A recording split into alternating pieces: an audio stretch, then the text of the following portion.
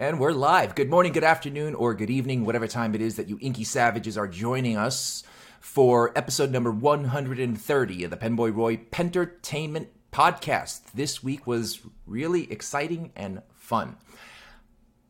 Big reason why is because we have a guest. His name is Michal, and he is the owner of Tamenuri Studios. This guy is very interesting. He's got a boatload of information, some controversial, which I really enjoyed. Now, stick around for the whole episode, but before we get to the episode, I want to talk to you about the sponsorships, please. Thank you, guys and girls, everybody out there listening and supporting the franchise and empire that is the Pentertainment Studios by making purchases at the Gold Spot affiliate link that is found in the description of the podcast. Please check it out. Every purchase helps out this show and keeps the lights on. Also, make sure you check out, like I said, the link, the affiliate link in the description. And also make sure you also try to use coupon code ROY at checkout for an additional discount on almost all the products on the Gold Spot website, with exclusions applying with some snooty brands that don't let you discount stuff. I'm just making fun. They're not snooty. They just got a really tight grip on their pricing and stuff. But please try it anyway, because you never know what you can save on. You can save lots of money. I think a lot of people can attest to that.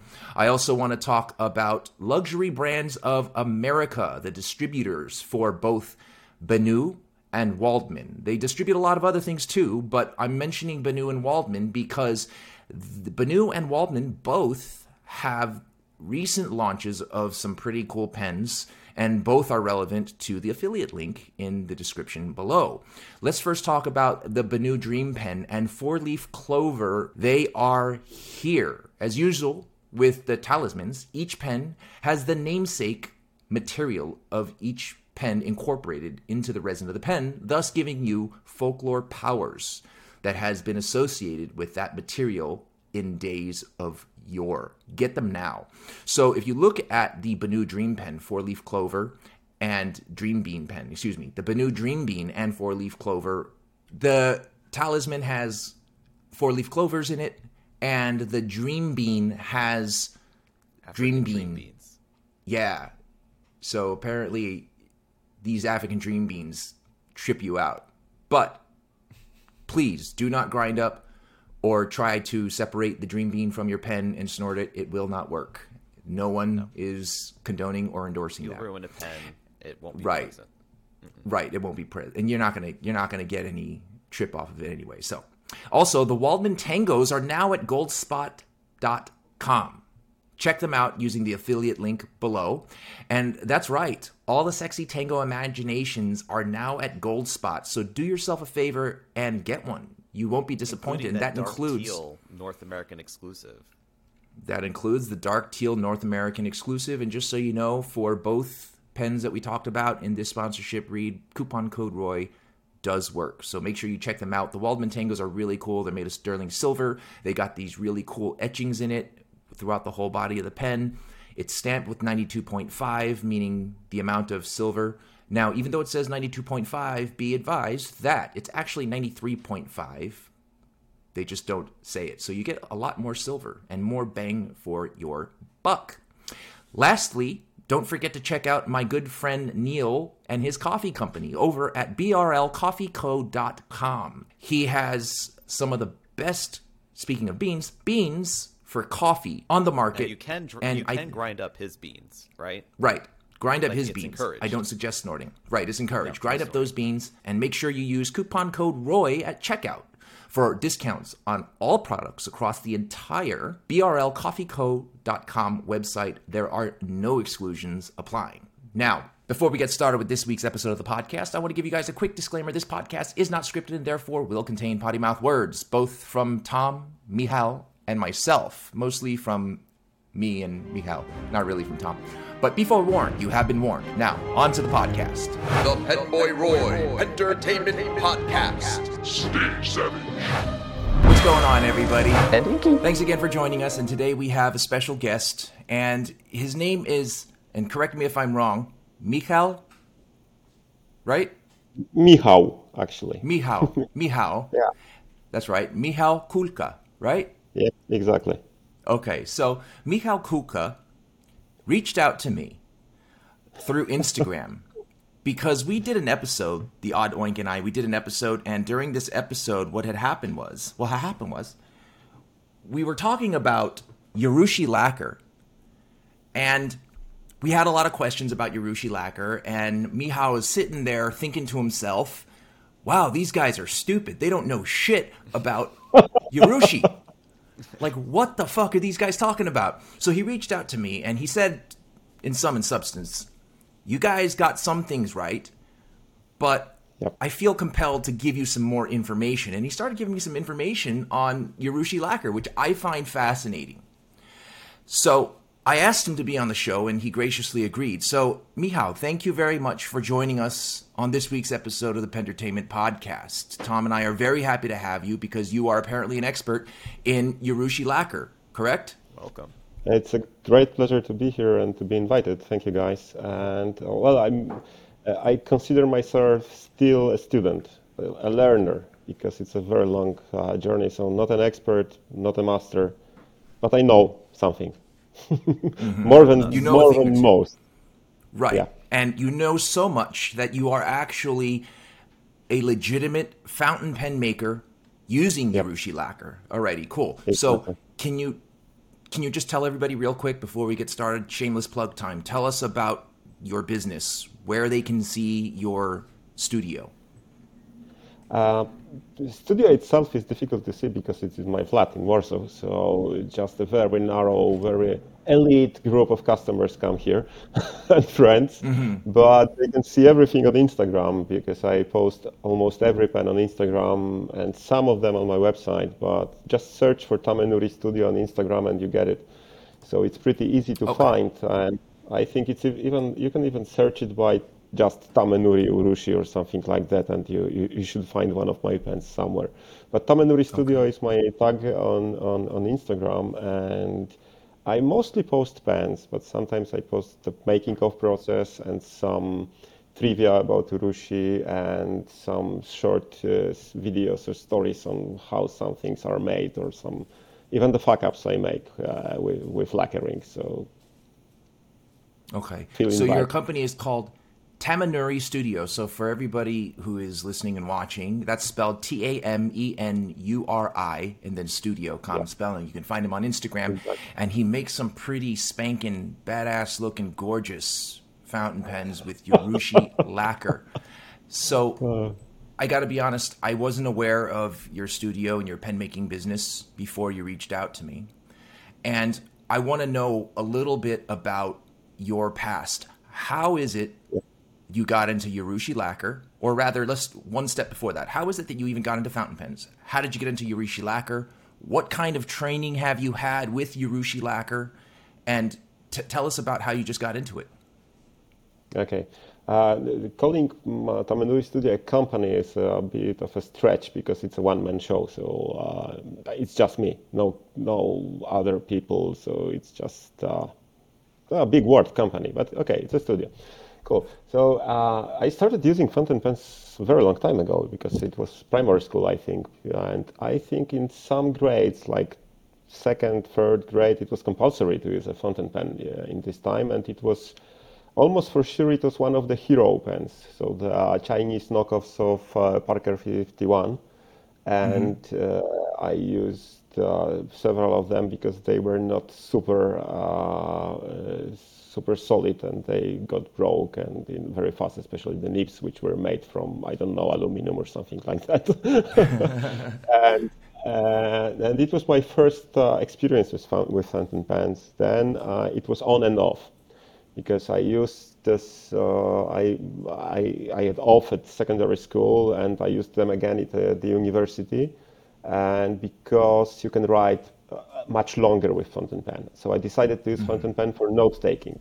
We had some very early, very heavy laptops then, so I didn't use them for note taking because I'm 46, so my university was quite a long time ago. And I use fountain pen for note taking because I could write with fountain pen much longer without tired hand or something like that. Right, In getting comparison, fatigued. of course, with without with comparison with ballpoint. And then it was off again. And when during my career, because I switched careers a lot, maybe not careers before this, but I used to be a guy in a suit. I used to be a guy in a suit in expensive bespoke shoes, and I was working in banks and consulting, and in marketing, and I was for the last like 15 years I was on board on several different companies and management board, and including bank subsidiaries or something like that, and I even had my own legal firm for like 5 years. I was a co-owner of it. So it was pretty different from what I do now because I dropped everything.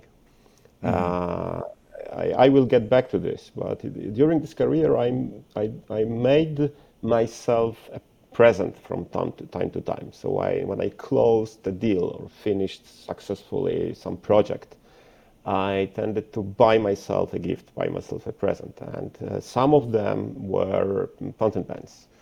And first, Of and course. probably the most expensive then, it was a Graf von Faber-Castell classic guilloche, so black and chrome and heavy and nice nib. And I was like convinced that it's like a top of the tops, and it was super cool. And I used it for like 2 months and put it in the drawer and forgot about it. And it happened several times later. But when my son, who is now 17, had some struggles with writing, and his handwriting was horrible, and his primary school teacher started pressuring him to do something with that, I decided to buy him some deep nibs, like dip pens, and just to train his hand, just to show him something new, show him some calligraphy, some training drills, stuff like this. And I just bought him a bottle of ink and some nibs and a holder, showed him some stuff. He started writing. I took the other holder and the nib, put it on, started writing, and wow, it's so nice. I had so much pleasure from writing with the nib. I immediately went to my drawer. I found the Graf von Faber-Castell. I cleaned it. I inked it. I went to YouTube and checked how to straighten the nib and to make it more wet. And that was the moment I started learning the vocabulary again, maybe because I used fountain pens, but I did know nothing. I didn't know that I can fix the nib myself or make pen wetter or drier, or there are different types of inks and so on and so on. I didn't know anything. So I just, as usual, typed fountain pens in YouTube and How old found was some your work. son at this point in time? It was fifth or sixth grade, fifth grade or fourth So he grade, was about something like 9. that. So slightly later, maybe 10, something like that, Okay. something like that. It was like 6 7 years ago, more or less. I searched YouTube. I found some mostly guys, some of them funny, some of them pretty stiff and upright, but most of them very resourceful. And it was Stephen Brown, of course, one of the first, Goulet, of course, the whole channel, and some other guys, Figboot, and some more less known or more ephemeric channels. And I started digging.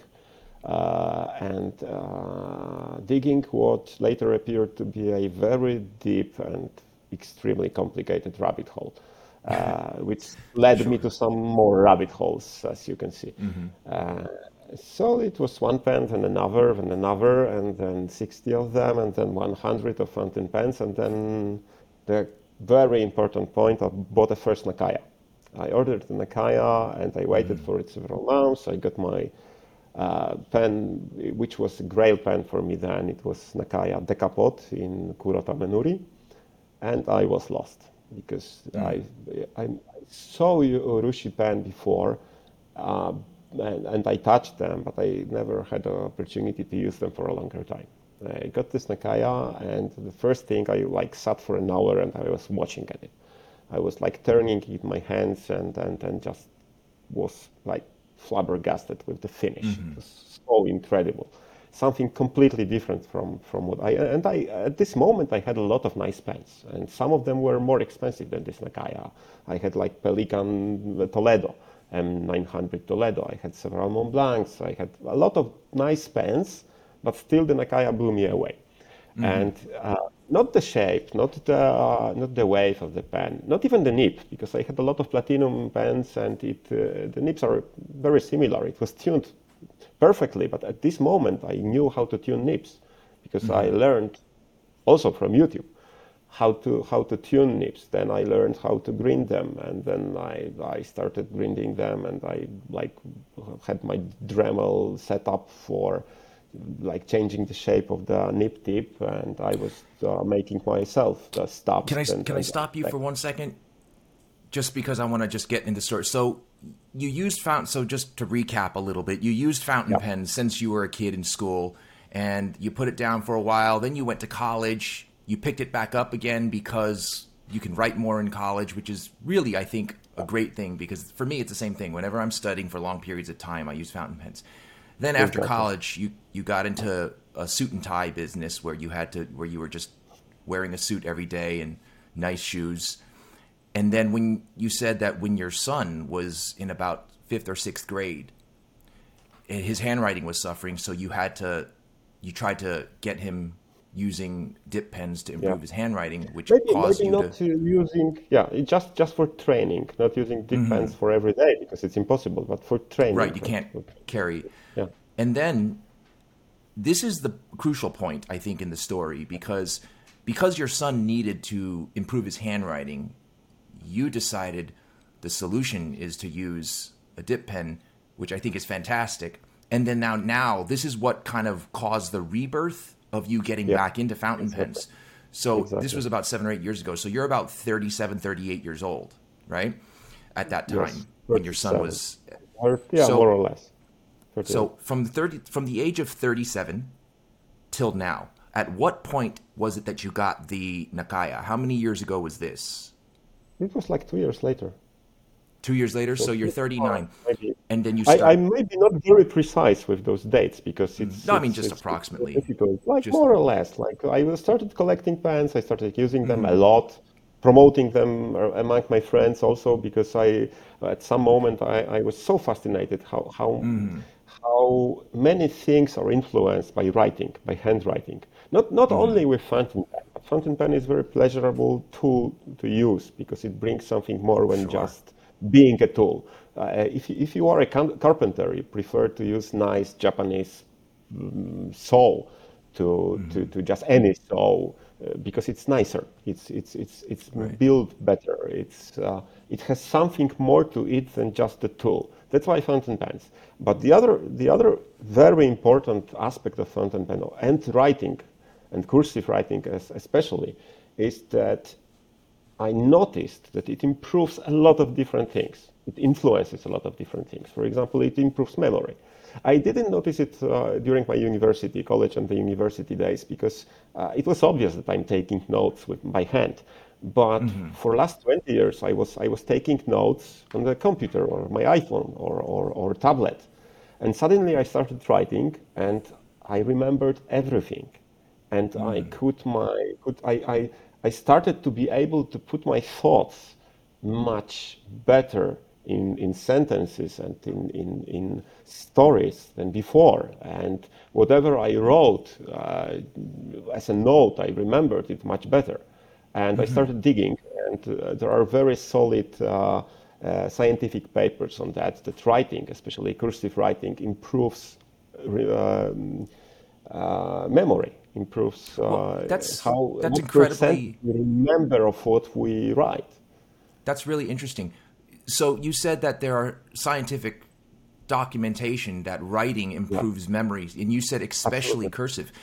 Has there been any documents written that if you write in cursive, you remember better versus print? Exactly. Yeah, really? you remember better when you write compared to typing. Yeah, Right. and in This, yeah, writing, that we when you use understand. blocks or blocks or a typed letters, like how do they call them? Block letters, yes? Yeah, block And with letters. block letters and cursive is much better. I cannot Really? say exact percentage, but yes,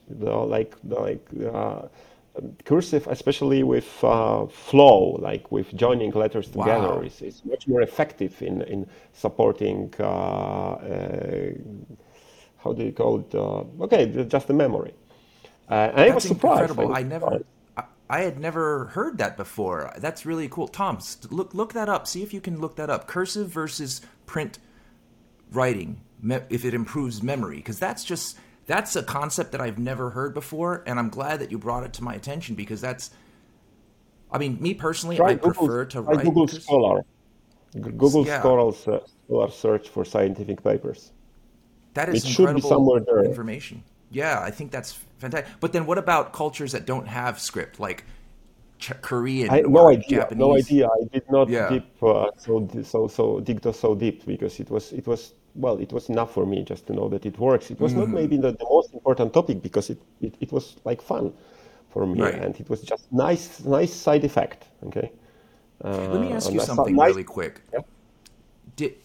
Does Polish handwriting have a print and script version, or is it just Yes, print? yes. They have Both a. print and script. Oh, okay. Both print I'm and not script and familiar with the several writing. very many different styles of script handwriting, and most of them are based on some on English or in German. So some styles of writing are based on German, and some of English, and some on some like medieval styles of writing. So there are a lot of different types. At Oh, schools, I didn't know that. what is taught in schools is pretty internationally used, but we have a different alphabet because we have some letters with those dashes and dots and dashes and different endings. So, like in French or in German, but it's not a huge difference because it's still an A with some Right. additional like the shape. That's it.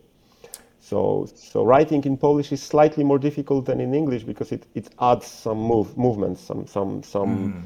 You have to break the line much more often to write some letters, but it's basically the same. Can I ask you if you speak any other languages besides English and Polish? I understand German pretty well, so ich spreche Deutsch ein bisschen, and that's it. I used to speak Russian very well because it was compulsory at primary school. Because during my primary school, Poland was still a communist country, and we learned Russian because we had to. But since then, I'm not learning it and almost not using it. But during this crisis recently, with refugees from Ukraine coming to Poland since Russia attacked Ukraine, and there are a lot of them, and we helped. I stopped working for like several weeks just to concentrate on helping people, and we donated our flat and money and so on to them, and I was forced to try my Russian, and I could understand a lot, both Ukrainian and Russian was weird. But on daily basis, I use English because of my work, what I do, and I used English for a long time. Maybe it's not perfect, but it's good enough to communicate on almost any level, especially business It's level. actually much better than Roy's English. So just Certainly. yeah. I mean, he's Well, got Can good I words, ask? but I got good words. Let me ask, if I may. How come you speak German? I learned at school. I chose because we had since secondary school we had compulsory two languages. So I chose English and German as the second language, Okay. third actually. So English was my second language and German my third, and I continued during my college and university. But then I dropped it and I was not using it. But I still understand a lot. It will be probably difficult to write, but I read more or less pretty well some basic text in German, and I understand German. How difficult was it to learn English for you?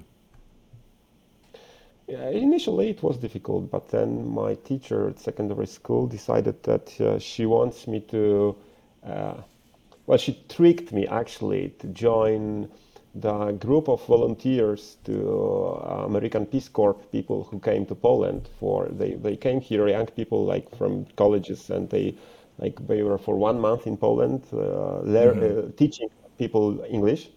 But she appointed me or tricked me to become a volunteer to them to take care of them. So I had lessons with them, but I also was a volunteer to help them to get around. So I started my day for a whole week. For a whole month. I started my day at like 7. I started speaking English 7:30 and never stopped until late night partying with them. So it was like a deep immersion, total immersion in English for 1 month, and I jumped several levels then. So I came back the next year to school, and I was on a completely different level, and I was learning much faster. I broke the barrier in speaking. I broke there are several barriers learning any language. And if you break through them, it speeds up your learning. And I think during this month, I broke several of them. But since then, I was using English on and off almost all the time. So university, a lot of papers were in English, and then work one. My work was always connected somehow with internet. So internet is language of internet is English, and always was. It's not now maybe in every country, but still all the basic stuff is in English, and everything deep down is in English. Programming is in English. Everything is in English. So it's in lingua franca of modern world, until Chinese will take over someday, maybe. So, I have a funny story just to share with you. When I first met my wife back in college, she had just come to America. She didn't speak any English, and I didn't speak any Korean. But she was my best friend back in the early days of school. And communication was a little difficult. So we both had to learn each other's language in order to communicate. She had to learn English and I had to learn Korean. And now she speaks very fluently. If you ever hear her talk, she speaks 100% fluently. She just has a slight accent, and it's very slight at this point in time. Do you think that when learning another language, do you think the best way to learn another language is be that immersed the way you were with the American Peace Corps? Yes, absolutely. Yeah. Absolutely. So how much? At some moment, it's the best way to break through those barriers to make a jump is to be totally immersed, but use it. It's not enough to be immersed. One of my teachers said that one of the best ways to learn the language is to meet the love of your wife who's not speaking your language. So it happened to you in some way. So you met your partner and you were forced to learn the language, and she was forced to learn your language and the language of the country she lives in. But my partner, for example, she speaks fluent French, both Polish and French. Her first language is Polish, her second language is French, but French are convinced that it's the other way around. They are convinced that she's native French, because she's a teacher and translator, and she speaks probably better French than Polish. And she speaks also English, but her sister, on the other hand, her partner is French, but he comes from Caribbean, so she speaks Polish, he speaks French. They speak to each other in English because they never learned each other languages, and their daughter speaks 4 languages because she speaks English, Polish, French, and Creole. So the traditional language of her father from Caribbean. And it's pretty crazy because she switches between those languages. She's like 5 or something like that. She's like 4. And she switches from one language to another depending on the situation. So when she's angry, she's speaking in a different language. When she talks to her peers, she speaks in Polish. When she talks to her mother, she speaks in Polish or English. And it's completely crazy because if you're an outsider to this situation, you get lost. Even you could switch languages mid-sentence, which is completely crazy. It's also a big deal. Like my wife now, there was a point in time when she was not completely fluent in English. And when she would get mad, she'd just start going off on me in Korean. And then that's okay because I could always be like, oh, you're talking too fast. I don't understand what you're saying. Sorry.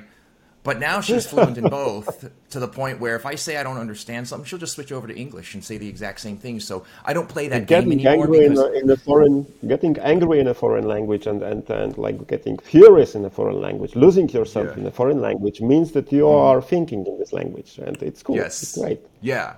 But the thing is, now I can't play that game of pretending like I don't understand because Sorry. if she's mad at me in Korean, and then I say I don't understand, she'll just say it in English, and now I got to listen to the same thing twice in two different languages. So I kind of just did it to myself, got in trouble twice. But I think it's Sorry. just very interesting about the languages that you learn, because from my perspective, I feel like learning another language is extremely difficult. But then, like when I speak to someone like yourself, who knows multiple languages, No, it seems as that's though true. it's easier.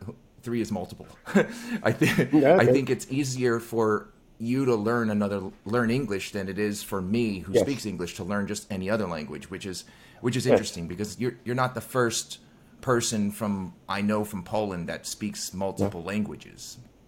But It's can we probably just because Polish is not very popular around the world. So you get to get around the world and to know people around the world, you need to learn several languages, at least English. It's absolutely a must to learn English.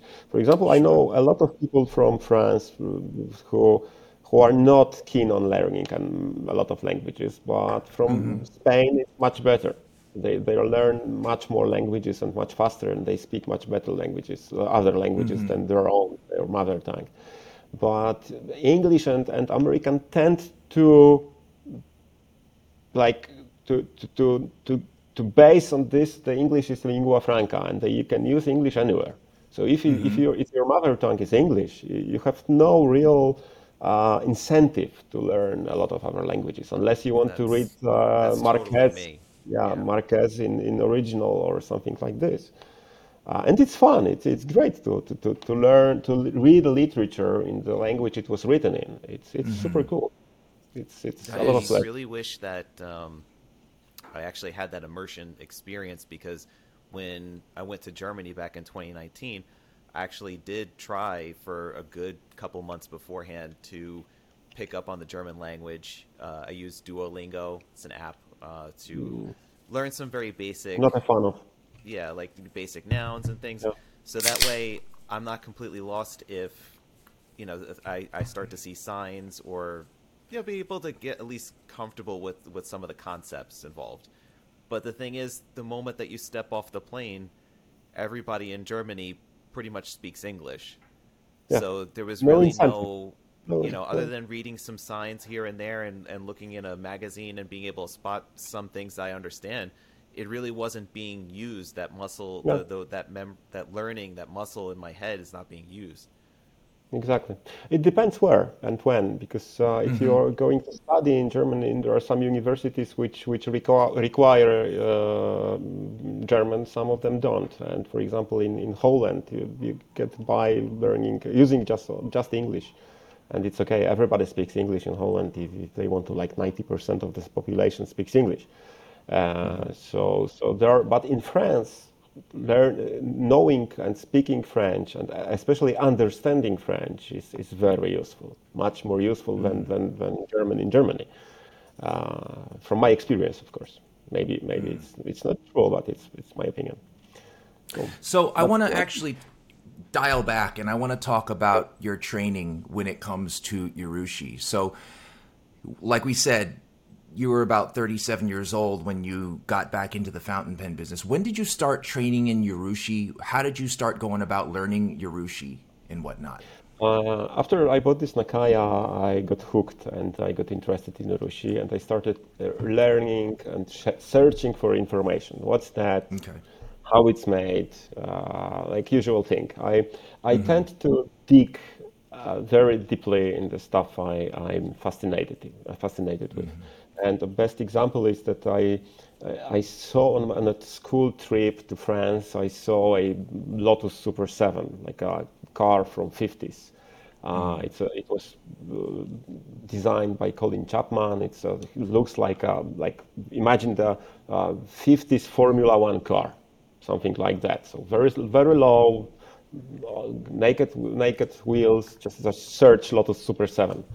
And I was fascinated by this, and I learned that it's possible to build it yourself. There are some crazy people around the world who make such cars themselves, and I did it. So I just was gathering information for several years, and then I was waiting for a good moment, and one of my contracts was finalized, and I decided not to start another, just to take 4 months break, and it was a great moment because I usually had either time or money.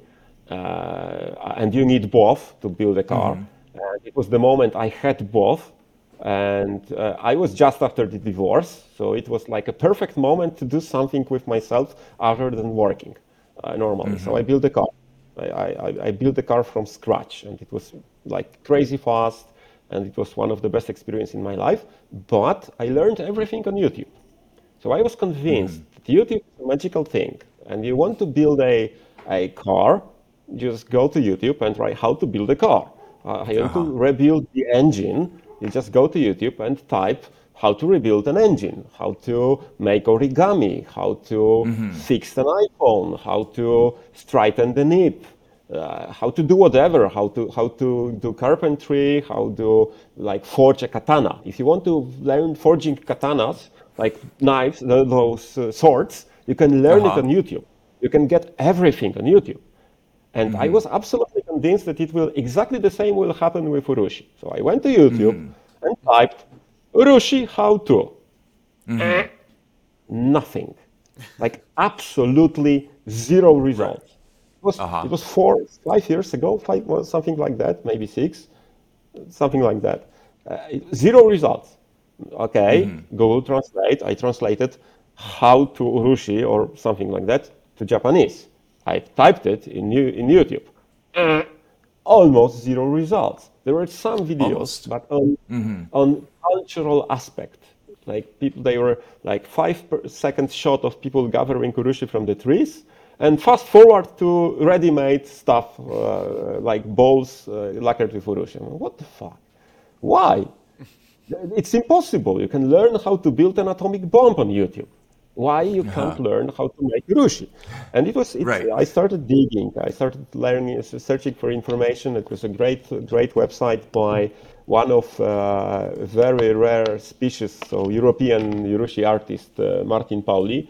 He gathered a lot of interesting materials on his website, and I found a PhD thesis from 1896 or something like that on Urushi. I'm sorry, you found a what? Yes, it was the PhD thesis, like a thesis. PhD paper.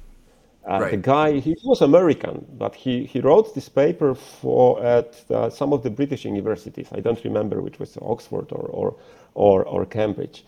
And he went to Japan for several years. He learned about Urushi.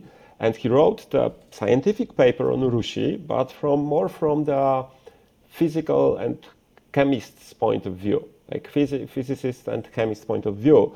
But he included some information on the process, and it was the start. I'm sorry. Can I just ask you a quick question? You're saying that this guy wrote a PhD thesis on Urushi from a chemistry and physicist point of view. Is that what you said? Yeah. Yes. Okay.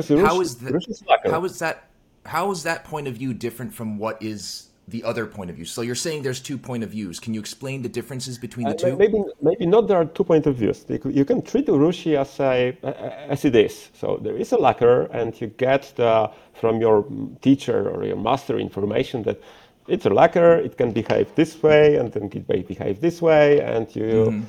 To cure it faster, you increase the humidity, and to cure it slower, you decrease the humidity. Go and learn by doing it, like feel it. My mind is more engineer's approach. I deconstruct things. If I understand something, I remember it. I know how to do things through understanding them, not just learning.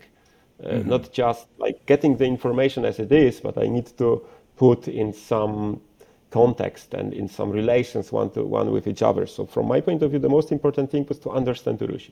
What is Urushi? How this mechanism I learned that it's a polymer. So there is some kind of a polymerization, and actually two types of polymerization going on in Urushi, and how it works, and how it's influenced by different factors, not only the humidity and temperature, but also different additives to Urushi, and how Urushi from different regions differ from one from another, and it's everything broken down to the chemical level.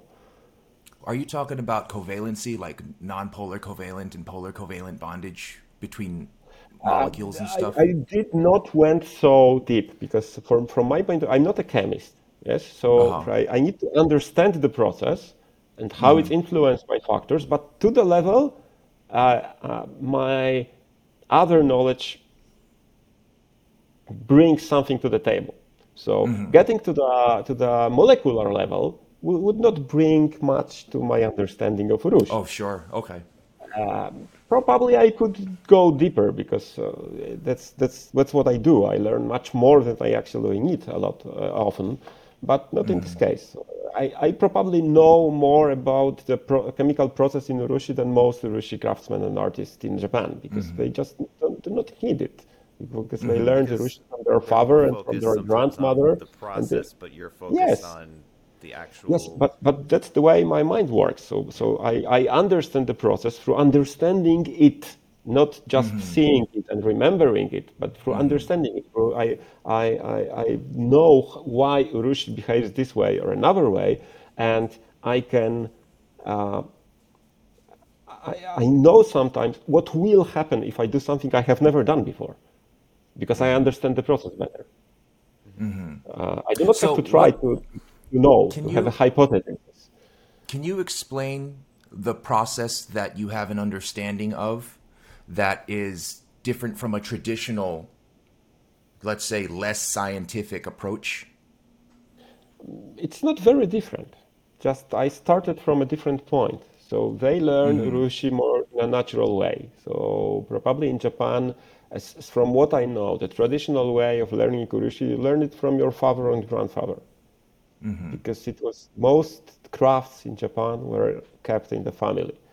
And you might learn it from another master if you started something new or went to this business or craft from outside, so you could have another master. But you started by sweeping the floor in the studio and observing other people work. And then you cleaned stuff, and then you are like sanding rough layers of base urushi, and then you are allowed to put on your first layer of urushi on the vessel.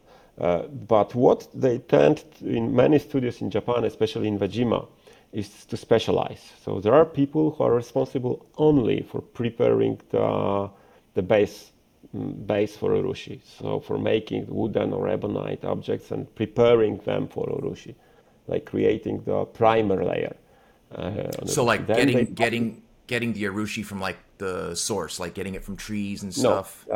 it's No. it's a completely different story, and people who lacquer with urushi very seldom collect urushi and process urushi Oh, themselves, because those are okay. two completely different crafts. Collecting urushi from the tree is done by specialized people, then processing urushi is done by specialized people, and then all the lacquering is done by another group of people. And in some Oh, regions, I didn't know those that. people That's interesting. lacquering are even more specialized. So some of them Uh-huh. make the primal layers, some of them make those layers we can see, some of them make only sanding and polishing, and some of them only make makie, and some other of them make only chinkin. So they are all So specialized. In other so regions, basic they are less specialized, and they go okay. from primer to the end. I see. So there's actually I didn't realize this, which is really fascinating for me. When it comes to Urushi, it's there's a process for collection, there's a process for mixing it all up, and then there's a process for lacquering it. And they're Yes. all separate people in typical cases. Yes, That's especially pretty that interesting. most urushi actually right now comes from China, not from Japan. And so urushi is collected in China, like 95% of urushi on the market, Japanese market, and we take urushi from Japanese market mostly, is from China, not Has from it Japan. always been like that, or was No, there a time when no, it was? no. When did that change? Until up to 50s, there was a lot of urushi trees and a lot of toxicodendron trees in Japan, and urushi was harvested and collected in Japan a lot. But during the modernization of Japan, and it was very fast and brutal modernization, and especially the 70s and 80s were brutal. Like the Japan we know from the movies disappeared in like 10 years. It was substituted by super modern country overnight almost. Like in Yeah. 10 years in the history of the country, it's like just like that. So it was super fast, and a lot of traditional crafts maybe were not lost, but they become so very, very unpopular. And young people especially, were not interested in pursuing the career in lacquering bowls. Why? What for? We want to work for Toyota or for some other high-tech, super fast-growing companies and move from rural areas to the cities. That's why we have like one of the biggest agglomerations in the world is Tokyo, and the population of Japan grew like extremely fast in this period, and people went to cities, and it's impossible to have like extensive craft in the city. It's a typically rural craft. Because you need to So be because close. of the modernization and industrialization of Japan throughout 1950 and 1970, harvesting of Urushi stopped because I guess the trees were getting Suffered cut a down. lot. Suffered a lot. It So, was like you reduced by like at least tenfold.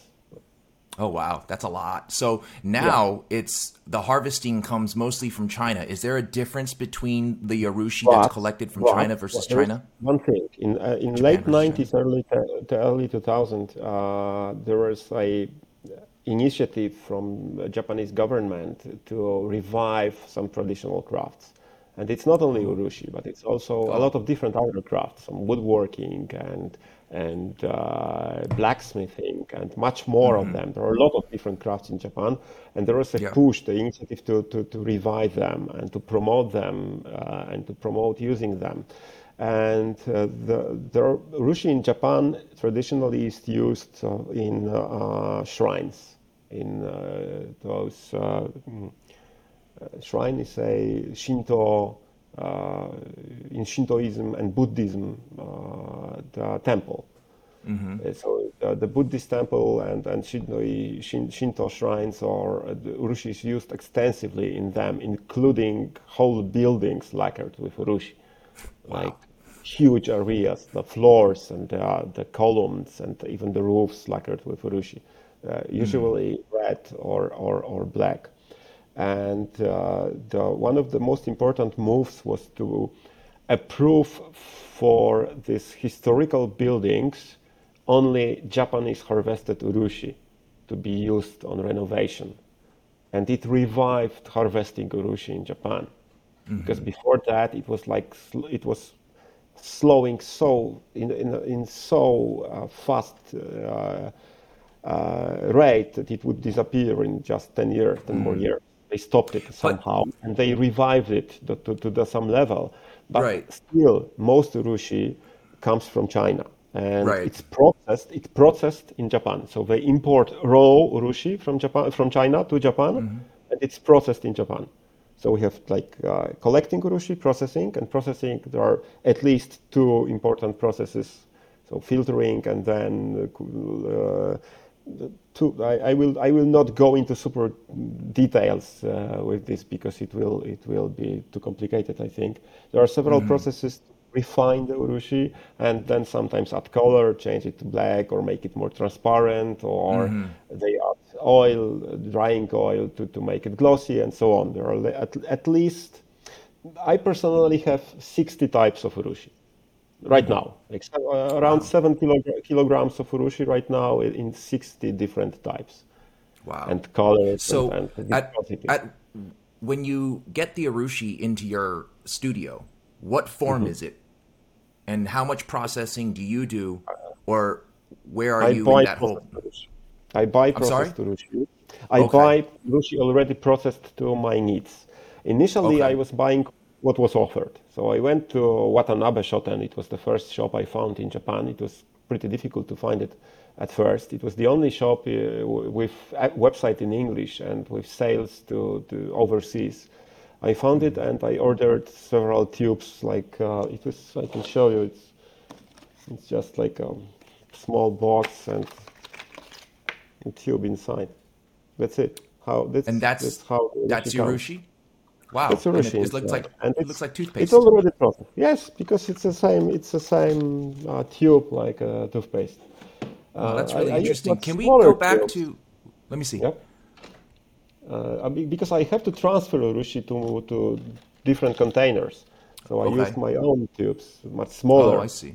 and sometimes 7 milliliter containers. Just for example, I mix different types of Urushi, or I mix my own pigments, or I make Urushi change it to faster or slower Urushi. I can make Urushi to polymerize faster or slower, to be more viscous or less viscous by mixing it with different ingredients and different types of Urushi with each other, and to get what I really need for the work I have in mind.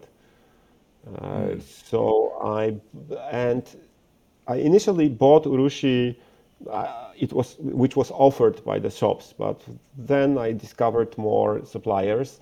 I found people who spoke at least some English on a level I could communicate with them, and I convinced them to sell me Urushi, and I put down several orders. And once I reached like several 100,000 yen spent in Japan, some of them, especially one of them,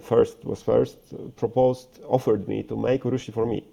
So he said, Michal-san, just tell me what you need, what viscosity, how fast it should be, what gloss it should have, and I will do Urushi for your needs. And he started making Nice. Urushi for me. And it was a breakthrough for me because I understood that the possibilities are even wider. And it's much easier to work with Urushi, which is made exactly for what I need. Yeah, so you're And it was customizing a it very and slow getting process. Yes, yes.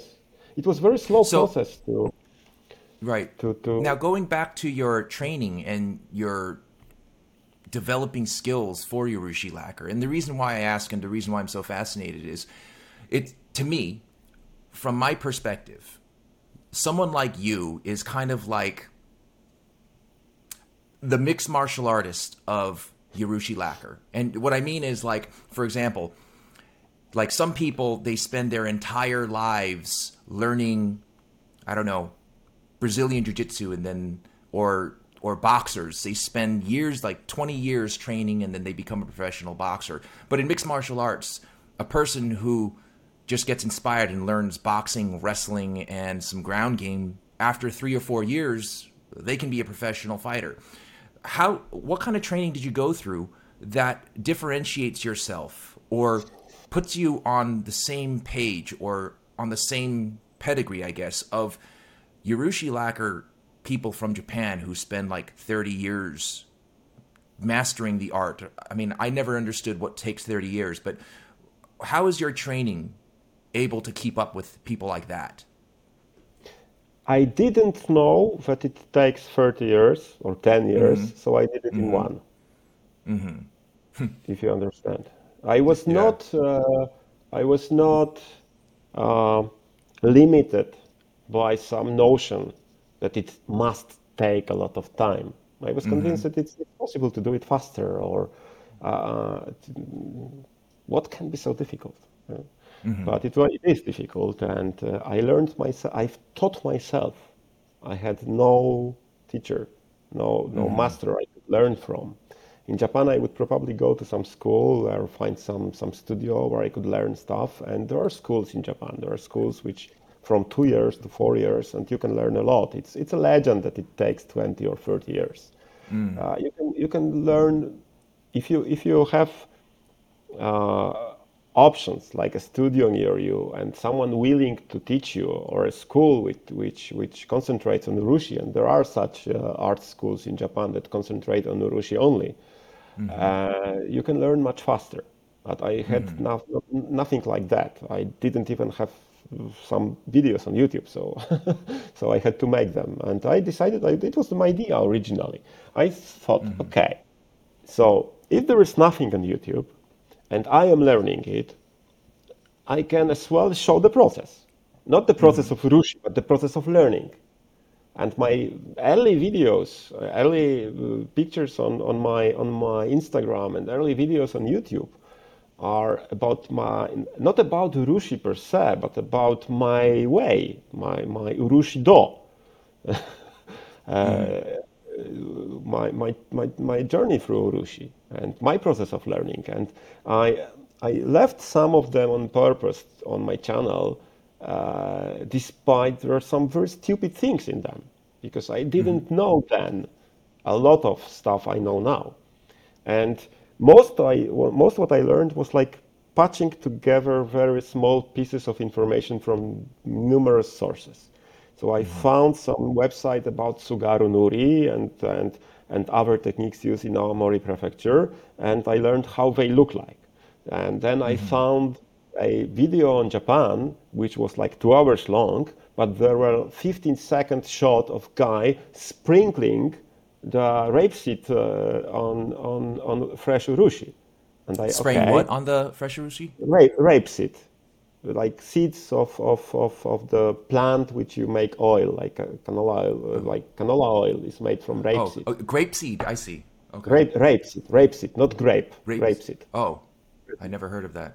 Yeah. That's okay. I'm sorry. Yeah, Continue, canola oil please. is made from it. So it's a very small black balls of seed. And I saw the guy sprinkling this on the surface, and I matched those two things together. I know how Nanako Nuri looks like when it's finished, and I noticed the guy sprinkling this seed on this wet urushi. Okay, it must be this, because it will look exactly this way if I follow it with 2 or 3 layers and sand it, it will be this. And I tried, and it worked. Now, and this way I learned Nanako Nuri. Yes, I later developed it further. I learned, but not from someone, but from my own experience, that selecting the most uniform, the nicest seed is best, because they all must be round and same size. But those seeds are 1.5 to 2 millimeters in diameter, and they are all black. So sorting those seeds requires some smart approach, because I might be a Cinderella and just pick the nicest ones, or just build a machine to do it for me. And I build it. I build a special, like a very small setup to sort the seeds of rapeseed. It goes very slow because it's very manual still, but I get much better results. And I learned how long to cure it. I need to cure it twice. Once, like drop the seed on the wet lacquer, cure it, take it out, scrape them off, and cure it again, because otherwise it will go bad. But I learned it on my mistakes. It was like, in my several years of doing it, I made much more mistakes than nice pens.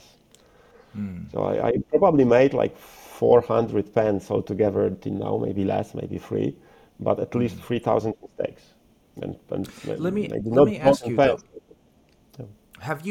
Have you experienced any resistance from other Urushi makers from Japan who are more traditional, who feel maybe that Absolutely you're no? Absolutely There wasn't not. anybody who. Well, that's excellent. That's good to hear. Absolutely. Because There are two what? things.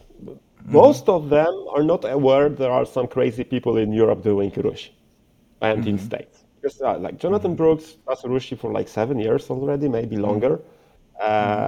Martin Pauli is in Urushi for many years, but he travels a lot to Japan, and he knows Japanese, and he imports stuff from Japan, and he's like a very into Japan. He would probably move from Switzerland to Japan if he could, I don't know. But he's almost half Japanese. There are some other people in India, like Vivek Kulkarni from Urushi Studio India, and we talk to each other. The Theodore from Czech Republic, and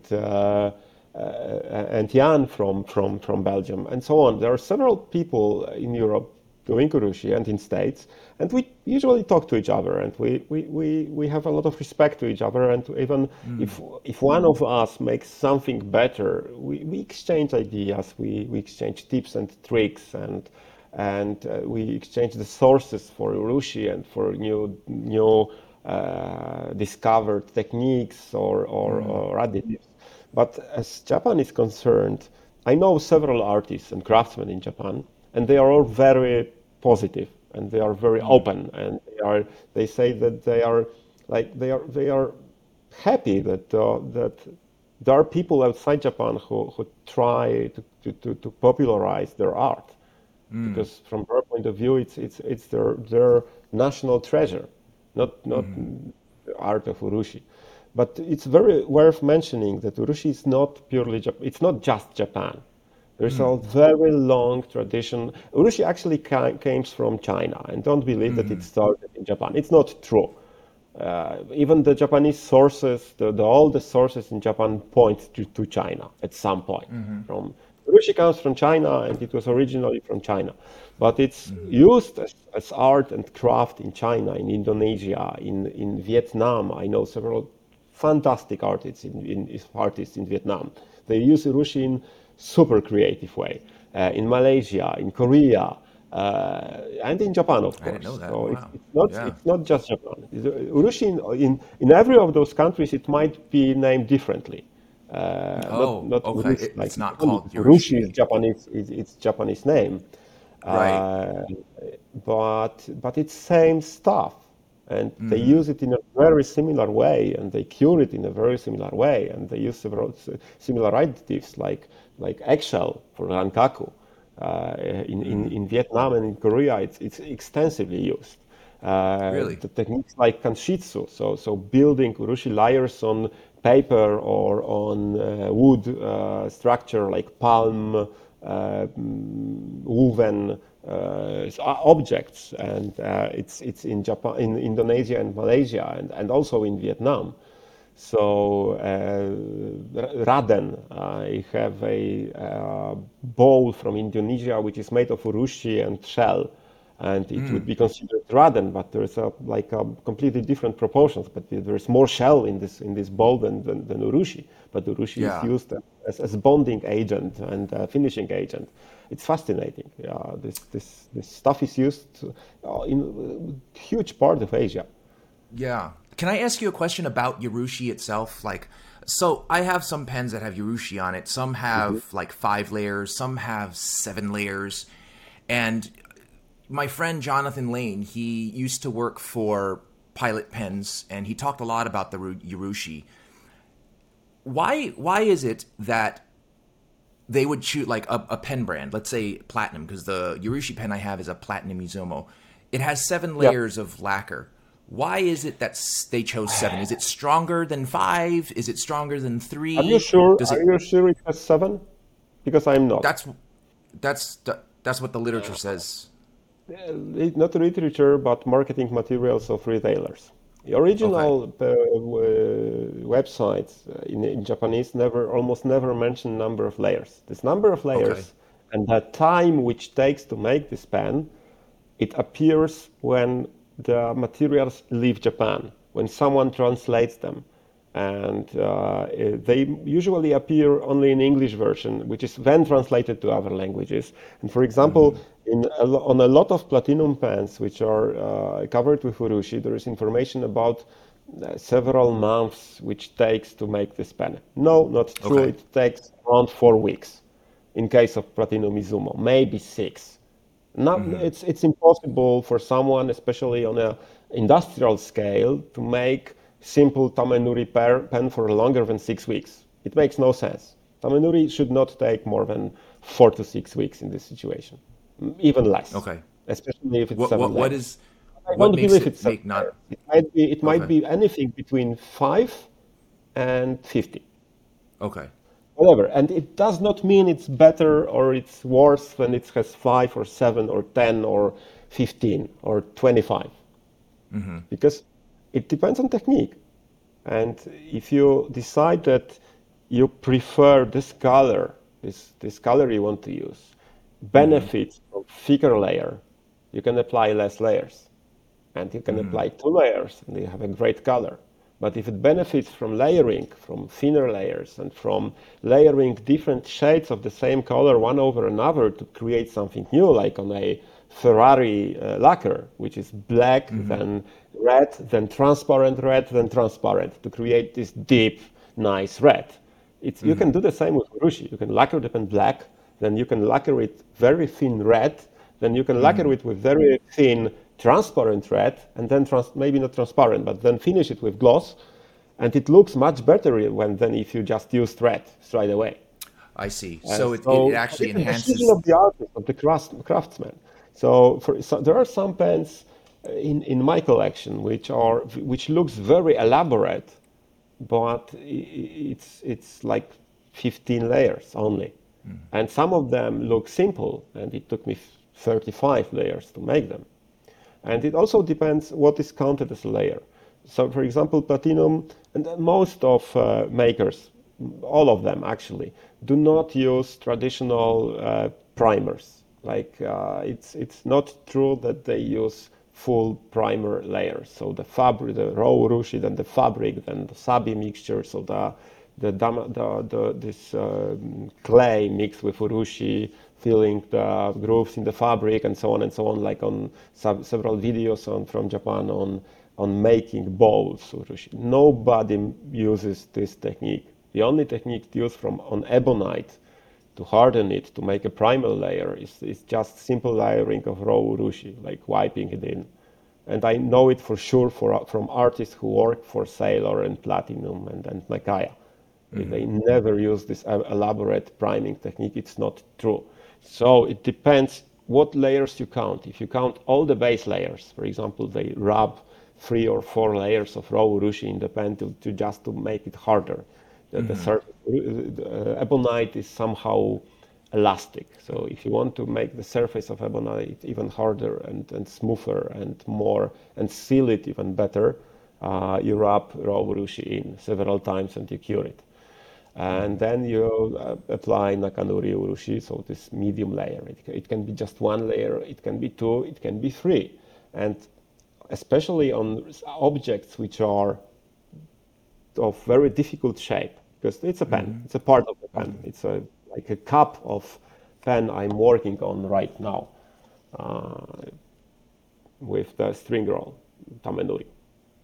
So if you work on something like this, those edges and those curvatures are extreme, because on a bowl you will not find so many curvatures and pointy areas and edges and stuff like this. So it's very easy to oversand. So from my experience and from experience of much more advanced people from Japan, it's normal that you oversand and you have to reapply the layer. And do you count it for marketing guys that you used not 7 but 9 or even 10 or not? So I do not believe Western marketing materials on Urushi because they straight lie. It's not true. And it's not true on many levels. Right. And so it's you're the saying that they fault take of distributors. Distributors lie on purpose. Because it makes it more cool to know that it took like 7 months to make and it's like 50 layers of urushi. No, it's not true. I see. So you're saying that the literature that we have in the U.S. when it comes to marketing Urushi pens is inaccurate, and they're using small technicalities to elaborate and make it seem more. They do not know the techniques. They do not. They are not really interested in them. And I like Nips.com is a great shop and great website and a great history of popularizing pens. But I found a lot of untrue information there because, well, the people are not interested in the real story behind, because Urushi is bought.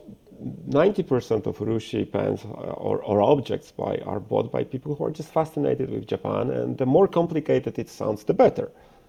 And it is complicated. It is extremely difficult to make perfect layer of Tamenuri. But it's not a matter of how many layers it took. layers on those pens I showed you, it took like 2 weeks to harden. And it was the most important part is was find the proper mixture of Urushi and to experiment on many different pens before to find a mixture which will work on this pen, which will like get me to the idea I have. Does it upset you? Like No, when you it's see I like marketing I worked in material. marketing for 20 years. I know it. I was this guy. I was the guy who was like balancing on the edge of truth and straight lie just to find some equilibrium and sell stuff. I was a salesman and marketer. So I know it and I know how it works. And it's not only this, it's exactly the same as precious resin. There's, it's plastic. It's fucking plastic, not precious resin. Yes, it's exactly the Right. same. So Like that's why like this is what building everybody building watching, this is what he's talking about right here. yeah, like building the legend, building the story. If even if it's not straight lying, but leaving some things for your imagination on purpose. What it is what marketers do, and what I did for many years. Are like implying some stuff, like making an inception way, which market like picks it up, and you can build on it. It's cool. It's great. It's what happened with arcocelluloid. Arcocelluloid was one of many different celluloids in its time. It's 30s, 40s, and 50s. It was like just one of many, and it was not very successful. If you reach to the like sales numbers and to the literature from this time, arcocelluloid was not a successful material. It was created again as a super successful material recently again, and by very smart guys in one company I don't like a lot, who promoted it again and made it desirable. And they did it in a very smart way, very modern and complex way, but it worked. I They're see. much Let me nicer celluloid than Arco, much nicer. Arco, sure. I want to ask you something else that I always was curious about. When it comes to durability of Urushi, like Yep. how durable is it to resist against like scratches or putting, like if I have a Urushi pen in my pocket with coins in it, is it more durable than acrylic or Precious resin. celluloid? Yeah, or precious resin, that this injection molded plastic. This is why the pen is $1,000. But like, how durable is it compared to acrylic or something else, like Urushi? At least as durable or better if it's done properly. Like good quality Tamenuri uh, on Nakaya is super durable. I used Okay. my Decapod for 2 years as a EDC, everyday carry, and I sometimes just dropped it in my backpack, and it's flawless. It looks better than any of my Mont Blancs. Even the one with this elastic nip, it's the only Mont Blanc I bought new in the shop. I just went to my local pen shop to support local pen shops, and I bought a Mont Blanc. Why not? But it looks not as good as the Decapod, and not. I used the dorsal fin too, so very expensive pen as my daily ride. Yeah. It was on my table. I took it with me to cafes, and I was using it all the time. And when you use a pen a lot, when you use a pen sometimes, and you carry like 7 pens with you all the time, and you use this one for the note taking and this one for something else, you put it in. You tend to put such nice pens to the kimonos or pen sleeves and stuff for protect them. But when you decide to have one EDC for some time, just to train yourself with this pen, and I did it with Decapod, not with Decapod, but with dorsal. So with $1,800 pen, it is pretty expensive pen. I used it every day, and it's flawless. It has less scratches than some plastic or acrylic or other pens I have. So Okay. Yeah, that's what I pretty was good. wondering, because There are they some. cost a lot of money, and I want to make Yeah. sure that like it's not going to like rub off or wear away or anything like that. And It's easier that's to chip. comforting to know. It's easier to chip it if you drop it than to scratch Oh, it because it's hard. really? Urushi is hard. The urushi is around properly hardened roiro urushi, like roiro migaki. So also the Tamenuri or single color was like a glossy, smooth urushi is usually very glossy, like mirror gloss urushi. It's usually roiro migaki. It's almost for sure roiro migaki. It's very hard.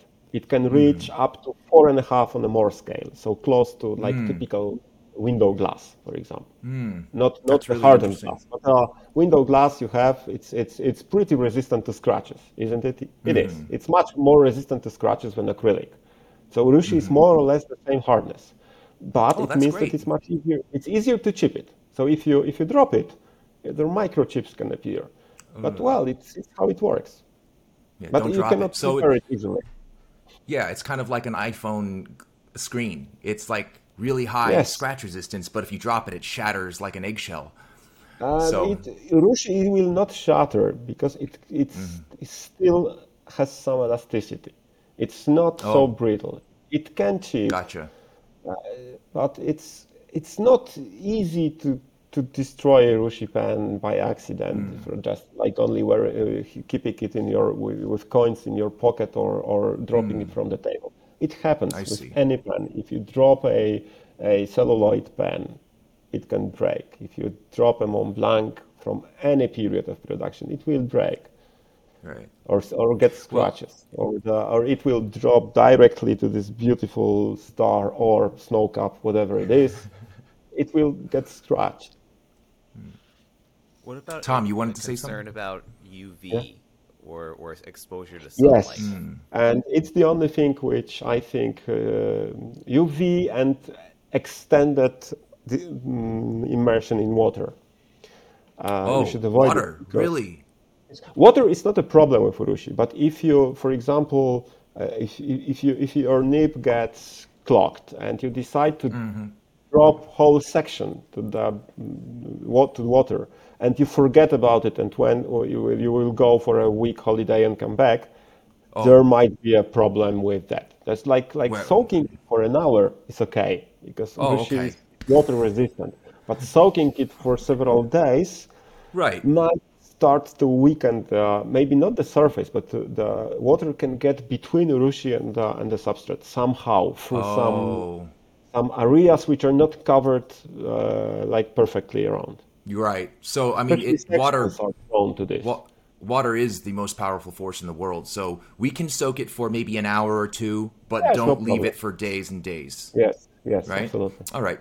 And Well, the other listen. thing is UV light, and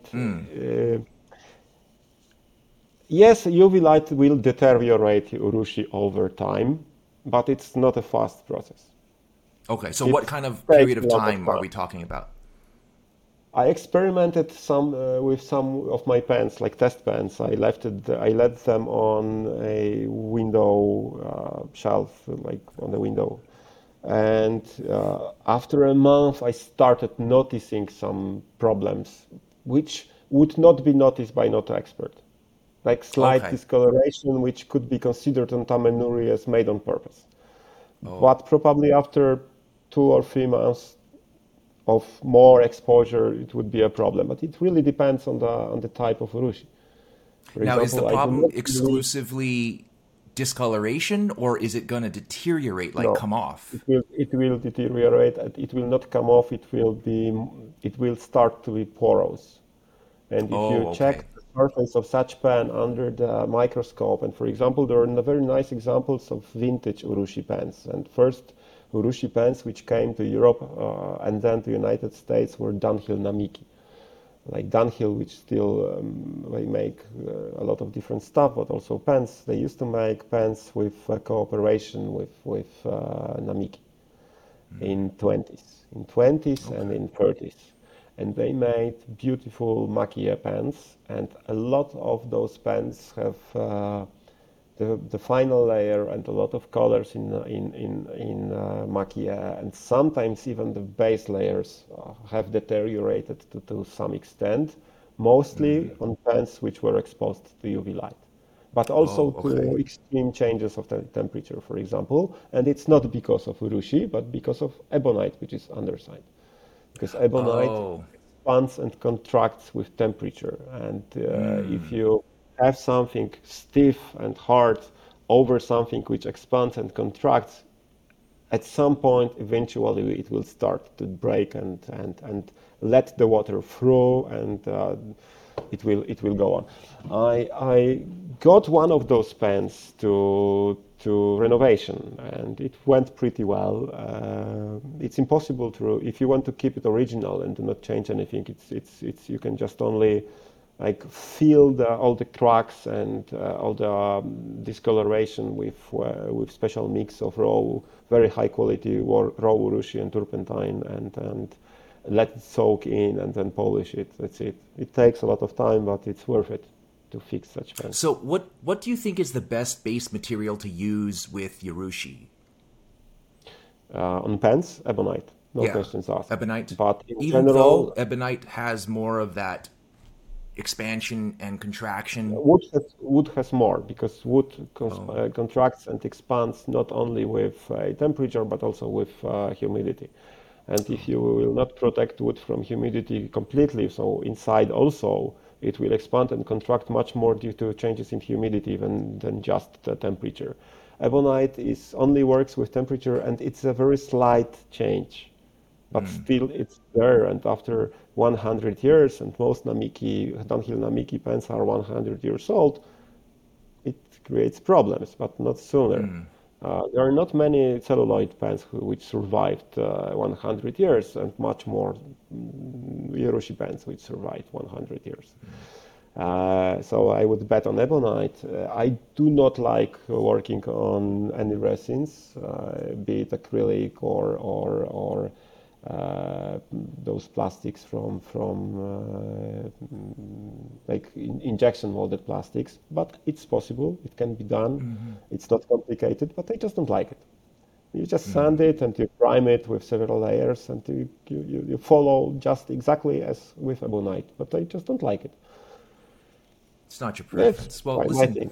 I think that I've learned a lot from this episode of the podcast, and I really appreciate you coming. We're gonna have to start wrapping it up, but my biggest Yep. takeaway from this whole episode was I feel like you have exposed a lot of romanticism with regard to Urushi in terms of other brands saying there's 25 layers or this, that, and the other thing. And I never actually considered that. I'm definitely going to, I have an exam coming up August 16th, but after that, I'm going to look into that more because I think it's a very interesting thing. Like, people who don't know about Mont Blanc will think that precious resin is expensive plastic. People who don't know about Urushi will, like me, will think that all the marketing is romantic traditional information, and you're saying that it's not because you have an expertise in Urushi, and I think this gives me a very interesting angle to look into because I like to look into these things It's once I'm done worse. studying Actually, this. it's worse. The problem is it's worse because like 90% of low, maybe not lower end, but base Maki air pens from Namiki are not handmade. They are screen printed and finished by hand. So it's Yes, Urushi. yes, I It's know that. Maki air, That I already, but they're yeah, that I screen already printed. know. It's nothing wrong with screen printing. Nothing wrong. But screen printing with minuscule amount of any manual work signed by the artist and attributed to the Kokokai group of artists is bullshit. Sorry. And this bullshit goes everywhere Don't in be every sorry. industry, and Right. it like pen industry is like a dream for bullshit marketers. It is. Let's face it. It is like flexible nibs. Like there's a very huge interest in flexible nibs at some point, and a lot of companies Right. jumped in the bandwagon trying to sell some steel crap as flexible nib for like some dollars more. And there are a lot of different stories about different materials, and some of them are brought to the cult status for some reason. I don't know. I sometimes don't know, and some of them are genuine, like gems. Like for example, the series of primary manipulation resins from Jonathan were very cool. But at some moment, when I noticed that I see 17th limited edition of Leonardo in another primary manipulation, and all the companies I know have made the primary manipulation resin limited edition. It's sorry, it's too much. It's nothing romantic about something which jumps from the fridge if you look inside. So and there is much more interesting things in Urushi and in Japanese art to talk about in marketing than those guys really do. And they go some simple, some easy way. But the Master of Bullshitting is another company which was made on a podcast of the Japanese podcast, the Tokyo Station, and the how is it called? Tokyo, no. Inklings, is it that the one? Yes, Tokyo that one. They Inklings? talk Yeah. about Wonder, and Wonder is also the masters of marketing bullshitting, and they went even farther. But I just let you do your digging yourself if you want.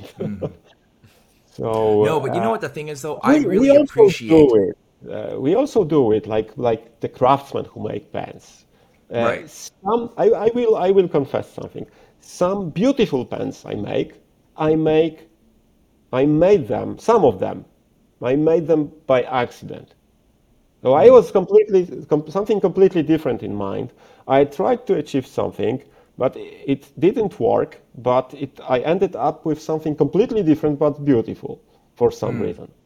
So I Isn't just that say, how? hey, Isn't that how art? well, Some of the greatest art in history came probably about, yes, anyway. but I sometimes feel bad about this. So Oh maybe no, you not don't have to bad, feel bad about but it. I have an imposter syndrome. I'm a 40-something guy from Poland who is not an engineer, not an artist. I started Urushi several years ago. I learned it extremely fast. I know it pretty well because I sold several pens to Japan, and they were obviously bought to be examined. And I got some very good feedback back from Japan on my pens. So I'm proud of what I do. But I have an imposter syndrome because how it's fucking possible that I'm a guy from Warsaw who makes Urushi pens? How? Well, listen. That's There's no that's one that's doing a Urushi like in 1,000 kilometers radius from here. Right, but the thing is, though, that's one of those barriers that you're breaking down. Remember, we were talking about language, and you have to, you break down barriers, and then you become more Yeah. fluent and stuff like that. Well, this is one of those barriers too. Like the whatever it is that you learned, you broke down your own personal barrier, and you achieved a level of fluency with this stuff to the point where you can actually sit on my show and call out bullshit. Which, just so you know, whenever someone calls out bullshit, I love it. I love it a lot. And I think that what I really want to do is I want to have an episode where the three of us sit down again and before we get on the show, we write down every piece of bullshit we can think about and call everything out at once. I think that'll be a lot Maybe, of fun. maybe it could be fun, but could be, well, it's. I have a lot of respect for artists from different companies, and like putting some shame, calling the bullshit on marketing materials. It's not always a good idea because we don't really know where the bullshit comes from. Right, Eh, sure. It Because then you don't usually want to does put not the come blame from on one Japan. person.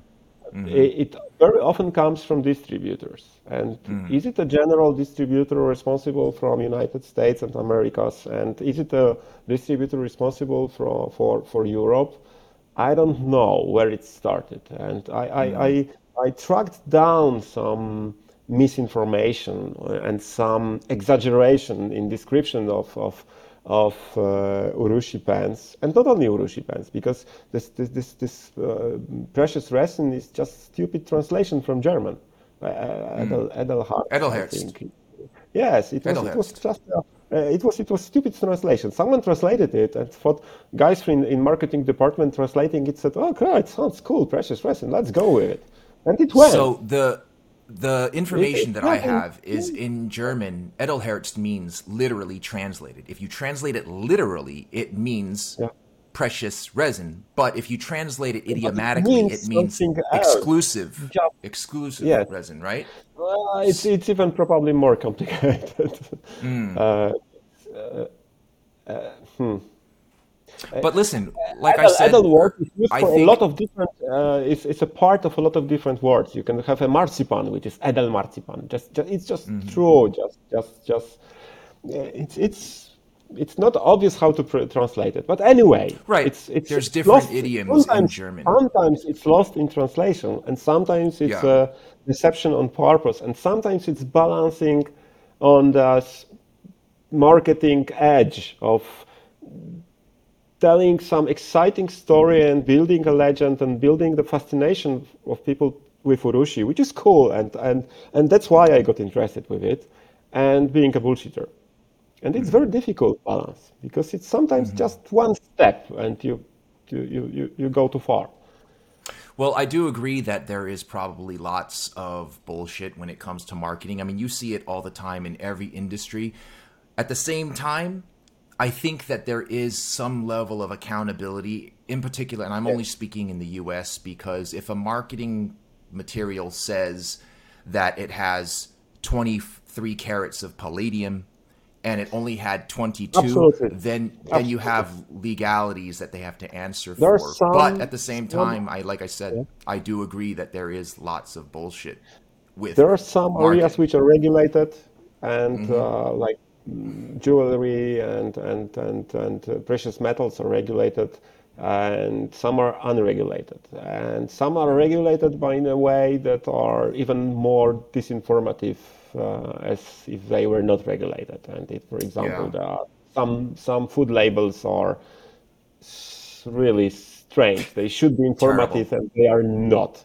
And they Yes. are sometimes not on purpose. They are trying to make you not understand them because it would be bad if you could understand them. So it Yeah. works differently. But it's really fascinating, and I think it would be worth to do something about something more than just bullshit because it would be more interesting. Yeah.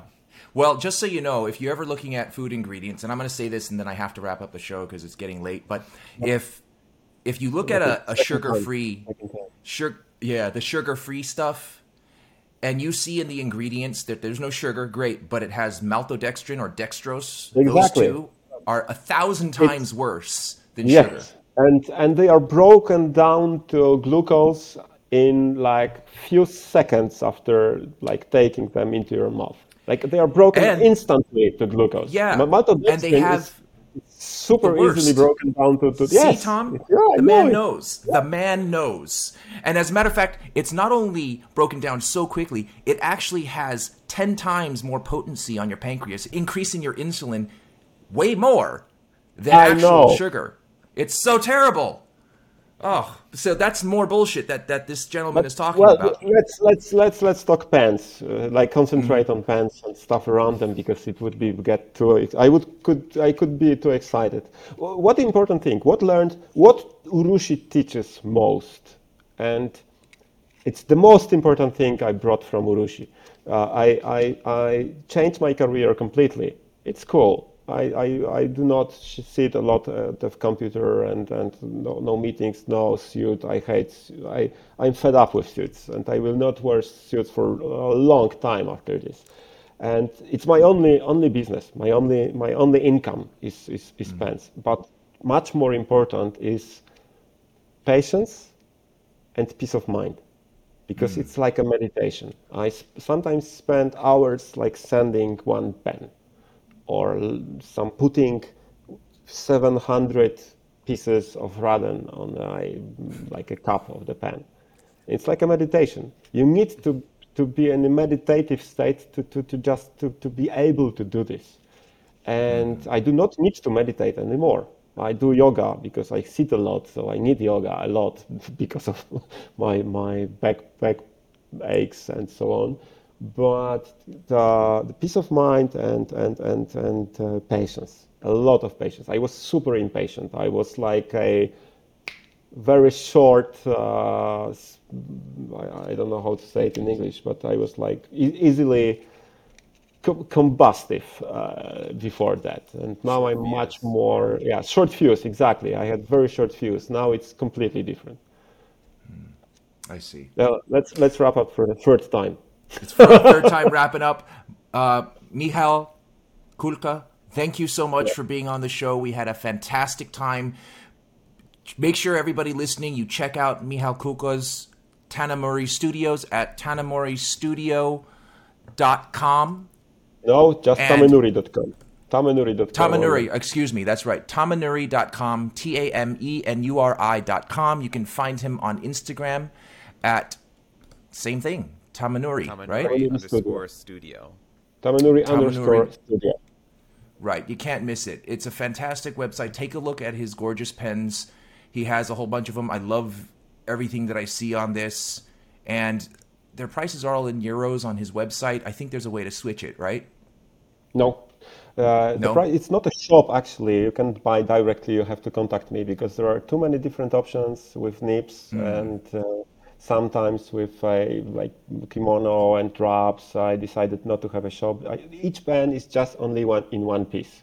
So I didn't Okay. want to risk that someone buys something which is not available anymore because someone I bought it see. at my studio. And I cannot remake the same pen again. So I decided that to keep it just one channel. You have to contact me. You have to write to me on Okay. Instagram, on Messenger, on WhatsApp, or email me to buy a pen. You can of course pay with anything you want, from PayPal to wire transfer and Wise and Revolut and so on. It doesn't matter. You just have to talk to me because it's the most important part of me being in this business is talking to people still.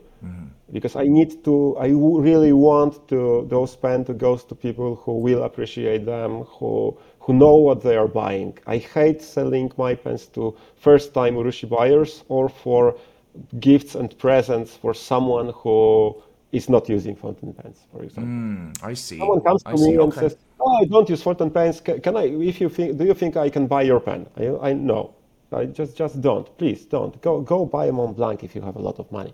And if you still love it after several weeks, months, whatever, back to me and I will sell the pen. I Because like it. it's the most exciting part and the most pleasurable part is to receive a letter from a customer written with my pen, like a snail mail letter. It's absolutely fantastic feeling, and I have never felt it in any job, any work I did before. Like something which is palpable, people get it and use it and are happy with it, and they go so far to write a letter back to me. It happens from time to time. It's not that everyone does it, but it happens from time to time, and it's absolutely fantastic. It's worth That's everything. fantastic. I understand that feeling. I feel the same way towards my listeners. And speaking of my Cool. listeners, thanks again for listening. I love you guys. Be well. Be safe. Stay inky. Thank you, guys.